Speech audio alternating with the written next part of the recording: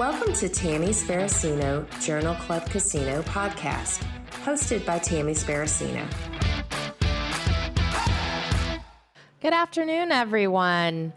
Welcome to Journal Club at the PerfWeb Studios here in Houston. You'll notice I am solo today. Our normal, wonderful host, Joe Basha, will not be able to join us today, so I will be doing the Journal Club by myself. First, I would like to welcome you for taking the time to join us today. We will have 5 programs this week, a few in the morning, a few in the afternoon, and today is day 1. We'll be doing the Tammy Sparacino Journal Club. We do have some ways for you to interact with us. You're welcome to send a chat question via YouTube, and we do have someone monitoring that. We also have a call-in number, and you can check the scroll at the bottom of the screen for that number when it is available. I want to also direct you to check out our perfweb.us website. We have a listing of all of our upcoming shows, as well as a way to get to our library of all of our shows that have been recorded. Membership is free, and you're able to just pay for the CEUs as you need them. Well, let's go ahead and get started today. The article that we're going to be talking about was published in 2021 in the Journal of Perfusion. The title is Cytosorb, hemoadsorption of apixaban, also known as Eliquis, during emergent cardio-pulmonary bypass, a case report. This article was written by Mendez and colleagues out of Switzerland. They're at Lausanne University Hospital, and they are in the Department of Cardiac Surgery. So we'll go ahead and get into the abstract. A little bit of background. Perioperative coagulation management of patients receiving apixaban, a new oral anticoagulant, is difficult. The Cytosorb hemoadsorption device might represent a therapeutic option to reduce apixaban's pharmacological and inflammatory effects during high-risk surgery. The case presentation is an 83-year-old woman treated with apixaban, underwent emergent redo mitral valve replacement for prosthetic valve endocarditis. A Cytosorb cartridge was added to the cardio-pulmonary bypass circuit. Apixaban-specific anti-factor 10A activity was measured perioperatively. After 100 minutes of CPB, a 50% rate decrease in the AFXAA was observed as compared to pre-CPB values. Furthermore, we noticed 39% and 44% reductions in AFXAA levels in comparison to expected levels in patients with normal or altered renal function, respectively.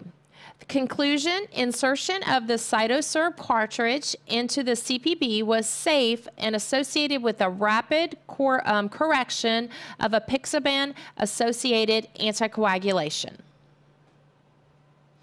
Okay. The reason why this paper was published was, of course, to go ahead and look at if Cytosorb could be an effective way to be able to treat bleeding issues and hemodynamic instability for patients that have received apixaban. So we'll go over in a little bit more detail the case study demographics. So the patient was an 83-year-old female, 47 kilograms, 165 centimeters, history of congestive heart failure with a bioprosthetic mitral valve replacement 2 years prior, chronic AFib, lower limb DVT had developed recently. The patient was placed on apixaban, 2.5 milligrams daily, admitted with a fever and decompensated heart failure.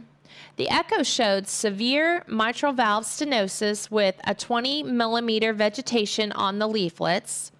The Euro score 2, mortality, was calculated at approximately 54%. Ejection fraction, less than 30%.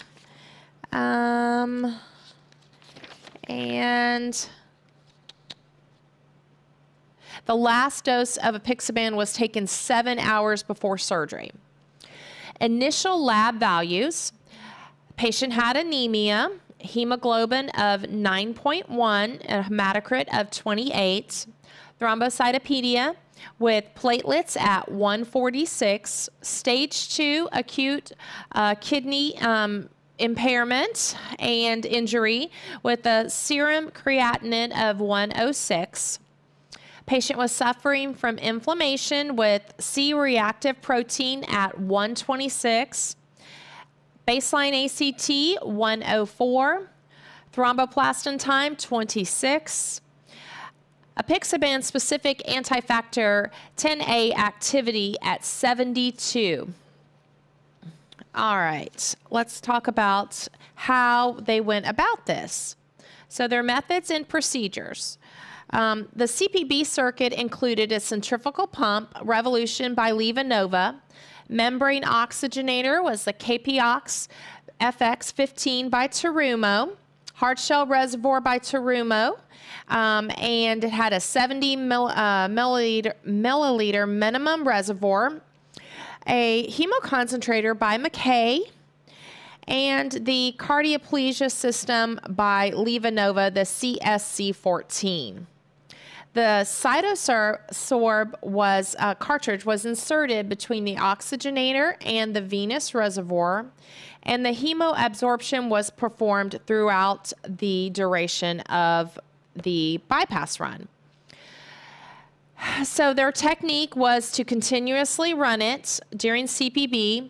They used a way to measure the AFXAA levels with a device by BioFin, and it was used a color colorimetry at specific points during the cases. Heparin reversal was with protamine using the Medtronic HMS system.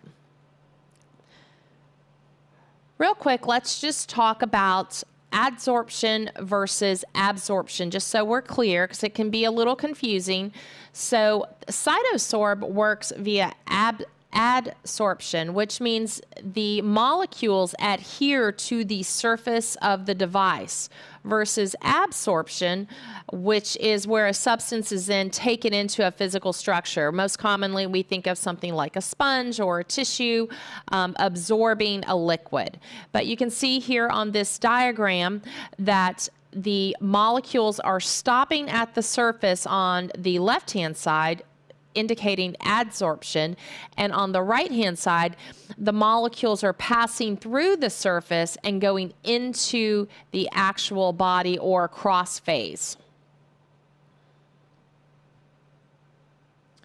Here's a diagram that I borrowed from the Cytosorb website, and it shows the flow of blood, and you can see starting, let me turn this pin on here. Oh, okay.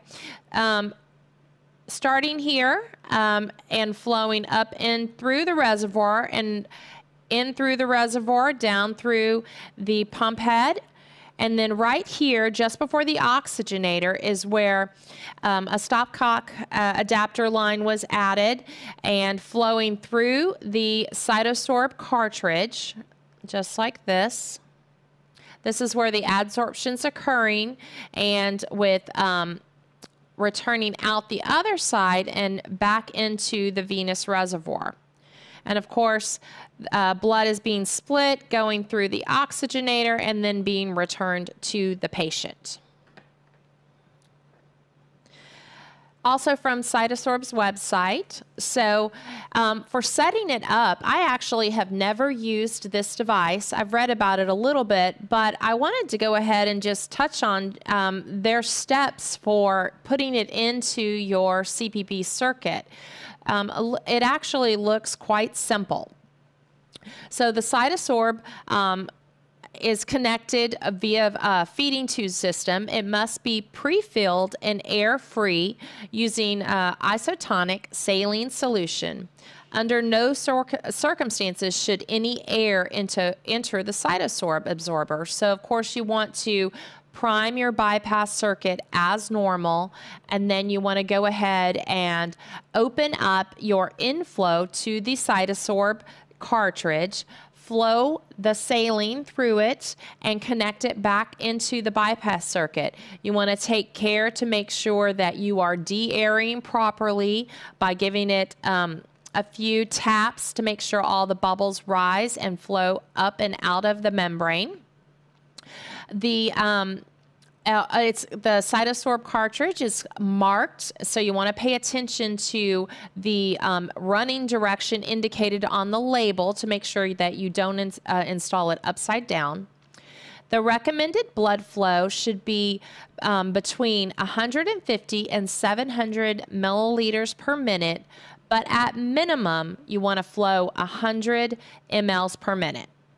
The maximum use time for the Cytosorb should not exceed 24 hours.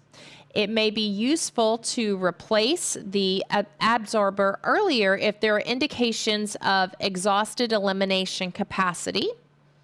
The post-operative continued use of the absorber in a CRT system is available, but after it's already been used in the CPB circuit, it's not recommended to change from using the previously used cartridge. Go ahead and set up a new one.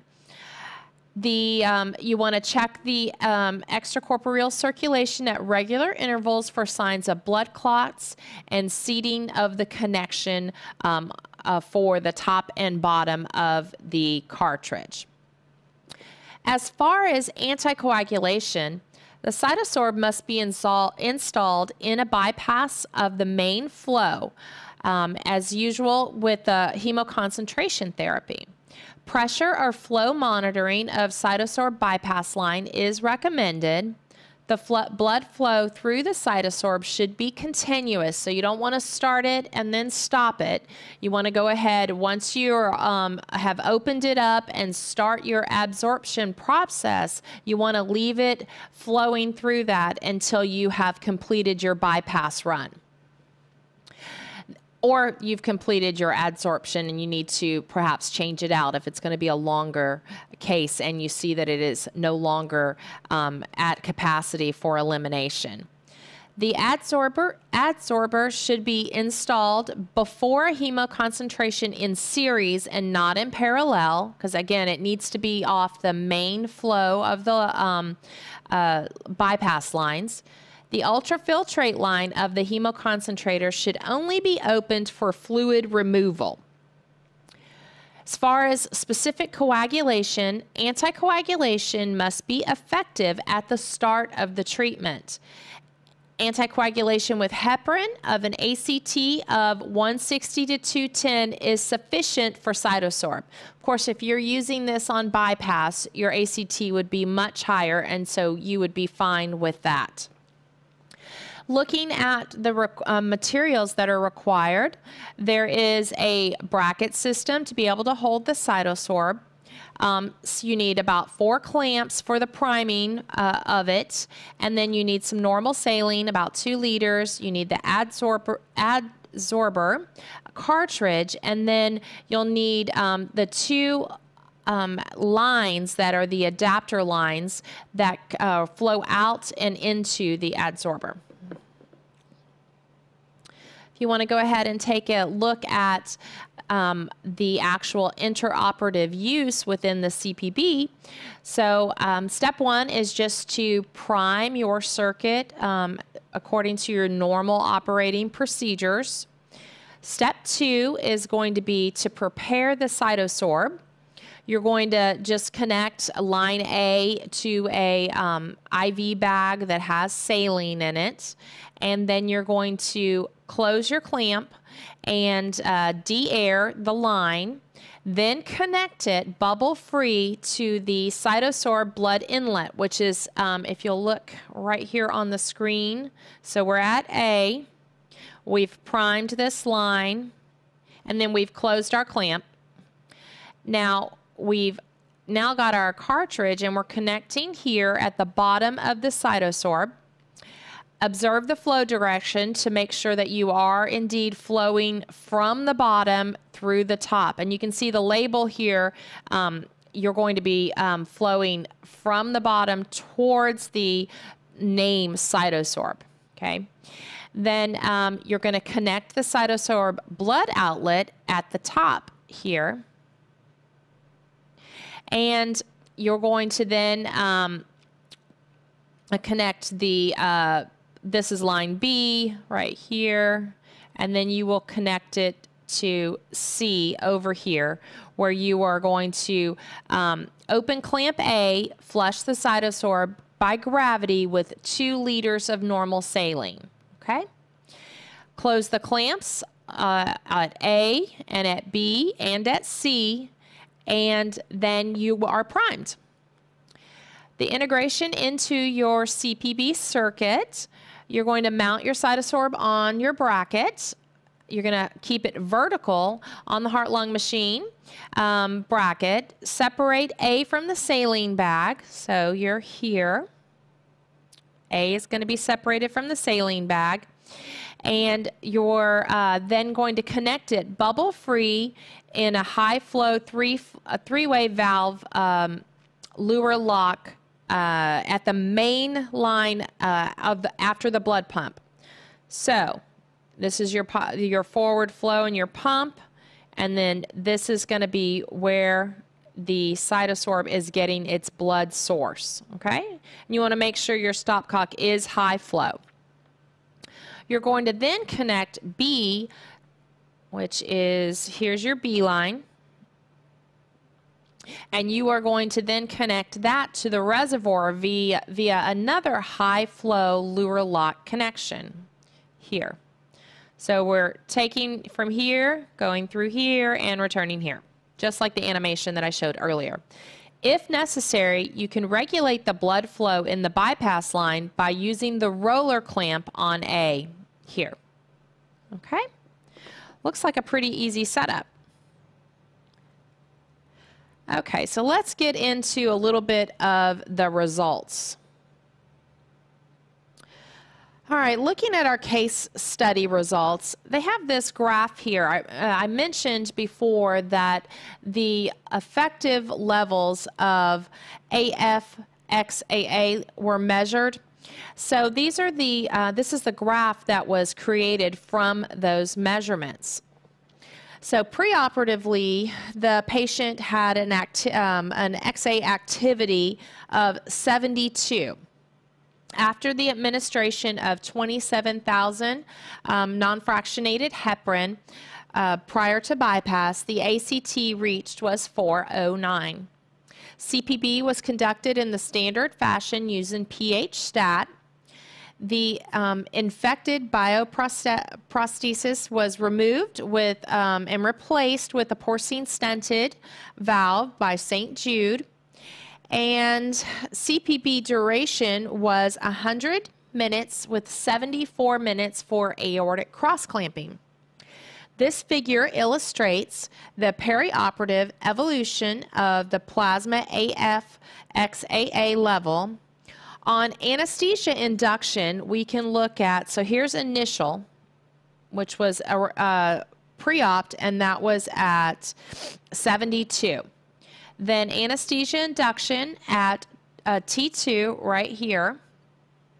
The patient's level was at 64. You see he had a slight drop just because the Eliquis is starting to wear off. After the heparin administration and CPB initiation, we're up at T3. We're up here at our highest point, and it was increased to 114.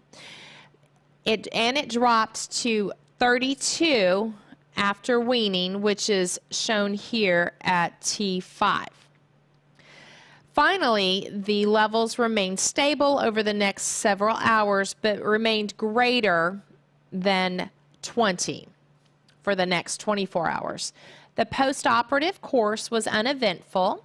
In particular, there were no bleeding complications, And the patient left the ICU post-op day 2 and on the hospital post-op day 26. So just to get into a little bit of discussion, you might be wondering why that after we initiated bypass, why our AFXAA levels got all the way up to over 100 here at T3. And so we'll talk about that a little bit. In apixaban treated patients requiring emergent surgery, this non-dialysis effective character the drug is related is because its high protein capacity, it can lead to bleeding complications. So you can't just send the patient through dialysis prior to surgery. There is another treatment that is andexanate alpha. It's a modified recombinant inactive form of human factor XA that was designed specifically to bind and sequester factor XA inhibitor molecules, thereby rapidly reducing the anti-factor XA activity. In a study of 134 patients who were receiving apixaban, the median value for anti-factor XA activity was reduced from 149.7 at baseline to 11.1 at the end of the 400 milligram bolus of andexanet administration. Andexanet was approved by the European Medicines Agency in April of 2019. It is, however, not yet available in most institutions, including ours, due to its high cost. So this would be an alternative way to deal with this patient that has been dosed with the Eliquis, but it was not available. So in this present case, we demonstrated for the first time the intraoperative clearance of apixaban using Cytosorb. This device can be easily inserted into the CPB circuit and has been shown to effectively remove various inflammatory cytokines and drugs. During CPB, the AFXAA levels are difficult to interpret because of the indirect inhibition of factor XA by heparin. So that's why you see the increase on this figure illustration. It's not because the patient had more Eliquis given to them. It's due to the indirect effect from heparin. Let's see. Nevertheless, we observed a 50% decrease of the AFXAA levels between the start of T2 and the weaning at T5. Furthermore, we extrapolated the expected concentrations of apixaban based on theoretical apixaban half-lives in normal and renal insufficient patients. We found that the levels of AFXAA at 32 at the end of CPB in our patient was respectively 39% in normal renal patients or 44% lower expected with patients that have reduced function. Without the Cytosorb, the normal would have been at 52 and the reduced renal function patient would have been at 57. The authors say it's important to note that unfractionated heparin activity during CPB results in an increase in AFXAA activity as measured with the nonspecific biofin test, and that the results during CPB therefore cannot be interpreted. Protamine administration also influences the results, but since protamine neutralizes the unfractionated heparin and not the apixaban, the residual anti-XA activity after heparin neutralization can be interpreted as the apixaban activity that is left.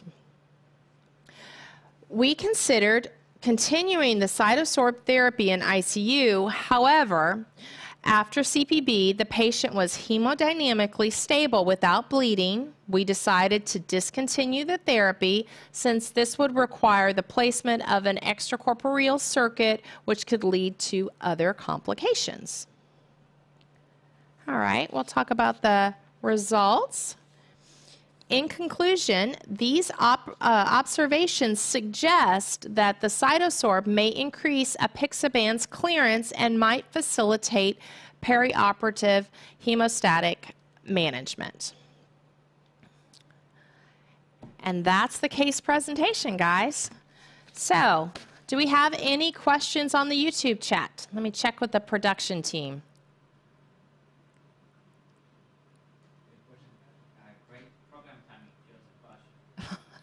We have Joe commenting, great program. Although he's not able to join us, you know he can't help but watch it. Hoping we'll get some questions here so we can further discuss. Now, I know we're all familiar with these types of drugs that these patients are coming in on, Eliquis being a very popular one. And so this seems like this would be a really easy way to go ahead and be able to get some of these urgent and emergent patients that come down from the cath lab or come in through the ER and know that we're going to be able to really lower the levels of effectiveness of these drugs without having to wait and putting that patient at risk by delaying the surgery. I don't actually have I'm not sure if Cytosorb is available in any of the hospitals that we go to, but I would be very interested to hear from anyone that has had any experience using this in CPB.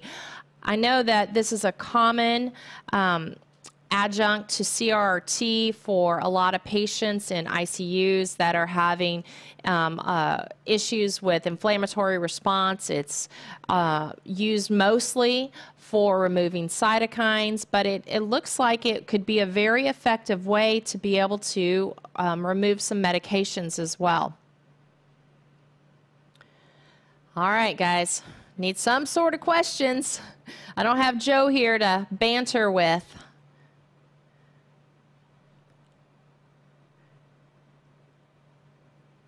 Nothing. All right, well, we'll talk a little bit about what we're doing. Maybe you guys are thinking of a question, so we'll talk a little bit about what else we're doing this week. So we're going with a little bit different format this year where we're able to break up our programs into bite-sized chunks, if you will. So this week, we are going to be doing an hour-long program, Monday through Friday, all covering different topics. We'll have Joe back with us tomorrow.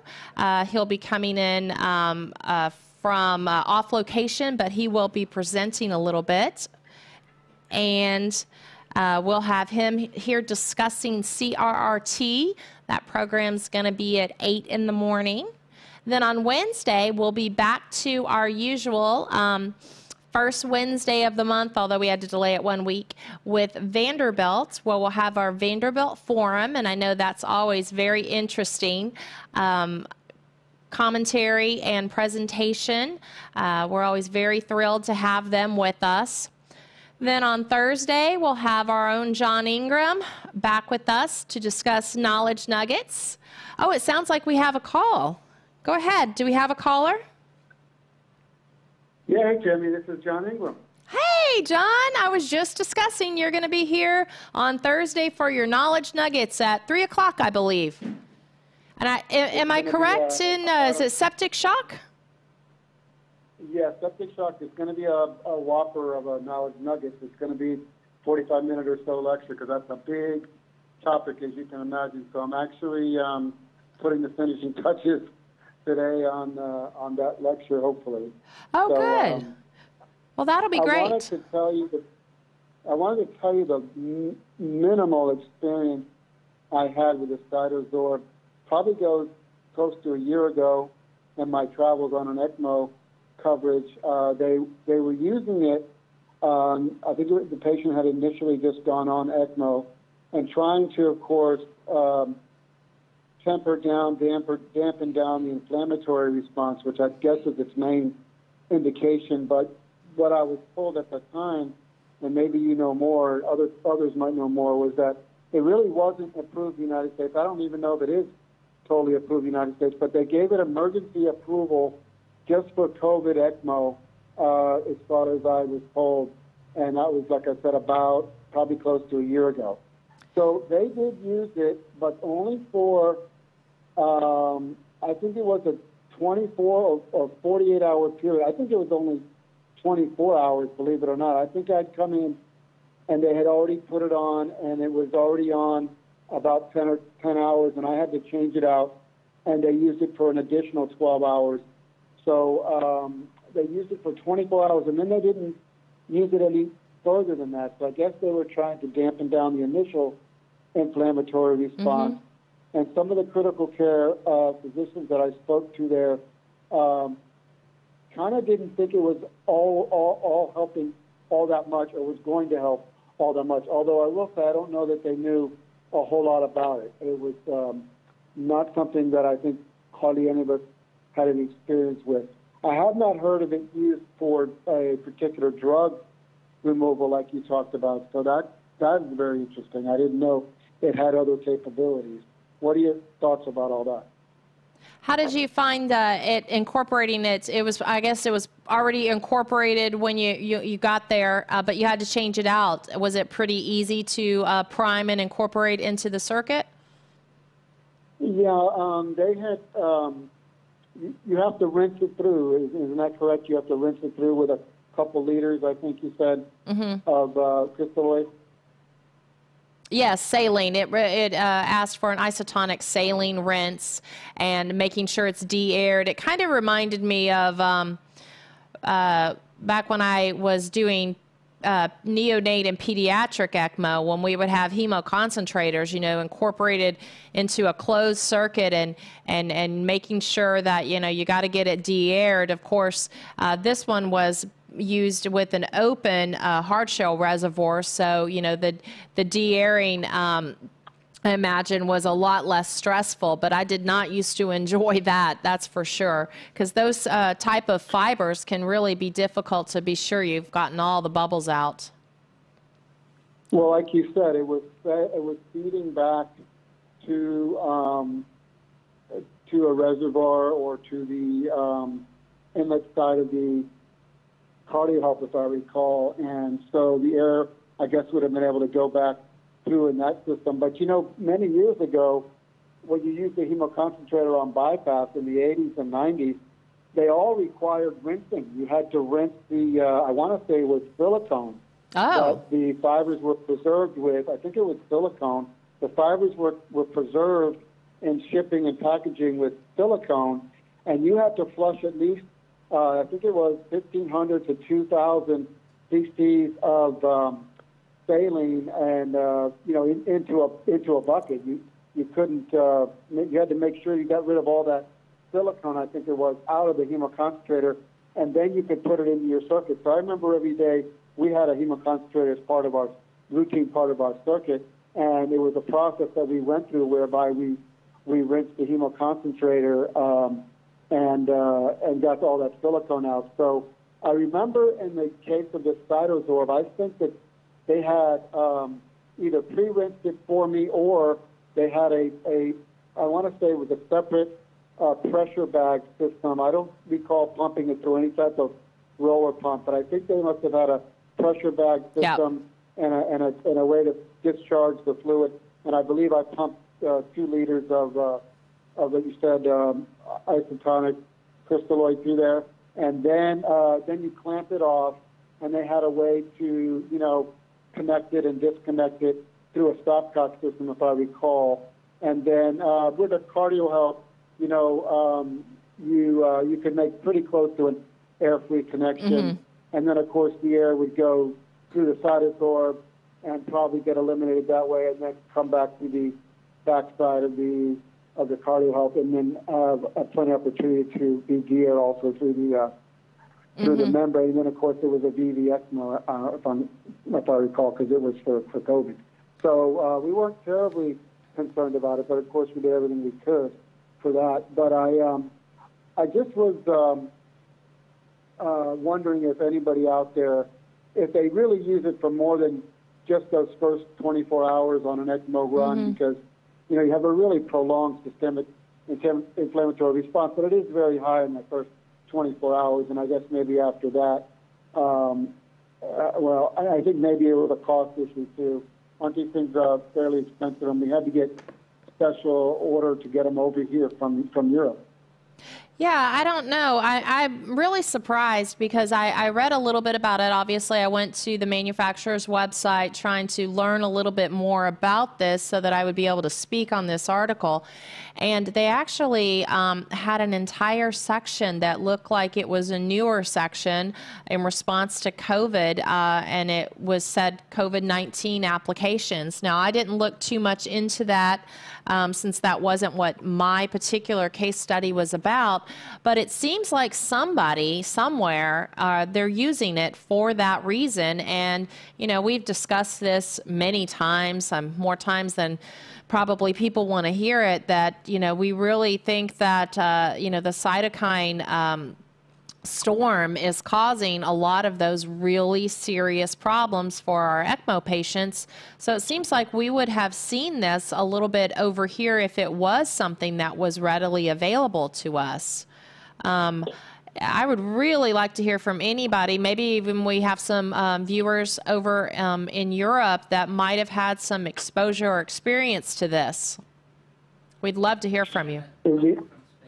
Oh, we have. Yeah, that would be interesting to know if anybody has a large-scale usage of it and they could compare how patients fared with it or without it. But I don't know the present state of it. This was about a year ago. I believe it's probably not changed. It's not difficult to get. You have to order it from Europe, and you probably have to get some type of approval to even get it over here. And then it can only be used on a COVID ECMO, I believe. I don't think you can use it on a regular COVID patient. I'm not sure about that. Like I said, it was only the one time. It was easy to use. I had no clinical evidence how much it worked or not because I was only there on one shift. And like I said, I remember the one critical care physician that was working the shift with me wasn't too favorable on the fact that it was going to do much of anything, but I think it actually does. I'm not saying just because he or she said that was the case. I think it does actually have an impact. I just wonder, it would be interesting to know the people that use this widespread, which would be in the United States. We've got someone who's sent a chat comment over, John. I'll read it to you. This person is in Spain. They said, at my center in Spain, we use it in aortic dissections, patients that need emergency surgery, and valvular endocarditis, but the operation must last at least 60 minutes. And then sent another comment in, and then also in their ECMO patients with COVID, with a more aggressive treatment with, let's see, they said 6 hours, 12 hours, 24 hours. I'm assuming that means they're doing it maybe at the 6-hour increment, and then maybe 12, and then 24. So it does sound like maybe they were doing it sort of like what you saw, John, when you had your experience with it, that maybe within the first 24 hours of going on ECMO, they're doing that. So they're changing it out after the first 6 hours again. After the second 6 hours, they change it again at 12 hours, and then one more time at 24. Yeah. I guess that's what. I guess that's what that means, because they didn't really go into how you would know when it's reached its elimination capacity, but there must be some mechanism or way to be able to tell that it's no longer doing what it's supposed to do. And, you know, if you were in one of those cytokine storms, I would imagine that it's not going to last its full 24 hours, right? It's really doing a lot of hard work there. Thanks. Yeah, I was just going to say thank you for our friend in Spain for writing that in. That's really interesting. I'm so glad I got to speak to someone about using it with the COVID patients and just regular patients. I'm sorry, John. What were you going to say? Yeah, I wonder if the chatter there could explain how they know when the Cytosorb is maxing itself out. Yeah. Or and how they judge that. or maybe there's studies that have shown after so many hours, so they're basing their change out on studies that have occurred over there. Because I don't know how knowledgeable we would be over here about. Yeah, I'm not sure about that either. That would be great if you do have a way to share with us how you know when it's time to change it out. Is it scheduled just based on predictability of the elimination capacity, or if there are, blood tests that you're running and you're seeing that, certain levels are dropping, so that the filter must be working and estimating its capacity, or really how that's determined. That would be really interesting to know. And so he's saying there that they use it to remove those two drugs as well. Oh, yeah. That's what he's saying. Yeah, sorry. And I sort of skipped right over that. Correct. So they're using it for exactly what we're talking about, using this as well. So let me pull it up. Well, I guess that would hopefully go a long way to reduce bleeding complications, right? Right. Or delaying the surgery. I know that, sometimes patients come in like that and really they would like to do the surgery right away, right? But we're worried about the bleeding, and so we're waiting a certain amount of time to see if we're able to have the patients get in a more stable, coagulable state for sure. Well, all right, thank you so much. Great job, Tammy. Thanks for calling in, John. We look forward to Thursday Knowledge Nuggets and Septic Shock at 3 o'clock. So we will talk to you then. Yeah. All right, thank you. Thank you. Bye-bye. Bye-bye. We have any more questions or comments back there? Nope. All right. Well, I'll continue on with what I was talking about for the schedule this week. So today we're doing Journal Club. We'll spin the wheel shortly and see if we have a winner, because we've got 2 people. We got a call in and a comment, so that's great. Tomorrow will be Joe talking about CRRT. Wednesday will be our Vanderbilt Faculty Forum, and that one will be at our usual 7 a.m. time. Thursday, again, John's Knowledge Nuggets, and he'll be going a little bit longer this time. He took a pretty complicated topic, and it's going to take him a bit to be able to explain all about septic shock, and I'm sure it will be interesting and entertaining the way it always is. I'm always looking forward to the gem of the week. And then Friday, we have a new toy here at PerfWeb. We have the Eigenflow simulator, and so we are going to do an hour-long program. Joe will be back by Thursday's show, so Friday, he and I will have a simulation show using the Eigenflow, and we'll go over some different ECMO simulations and just see how to use this as a good learning tool. We're really looking forward to it. Joe's been playing around with it for a few weeks now, and I think he's got the system down. We've also got some monitors that we're going to be able to show you what's actually going on with our simulation patient, and we'll have the Eigenflow hooked up to our ECMO circuit, and we'll really have some good hands-on demonstrations to be able to show you. So we'll just give it maybe one more minute if anybody's got some additional comments or questions, and we will get the Tammy Sparacino Journal Club Casino up and ready to spin. Oh, do I? Okay, let's see.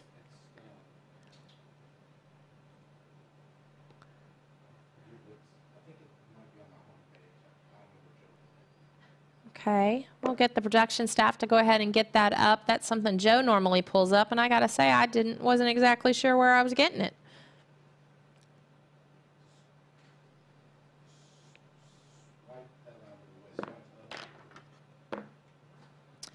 Okay. Oh, there it is. All right. There we go. Do I need to share the screen or we have it?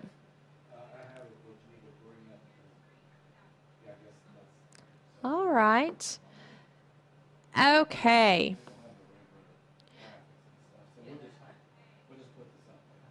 All right, so we are going to spin. I think we'll do it for our commenter from Spain. We really appreciate you calling in and sharing your knowledge. So let's see what we got for you.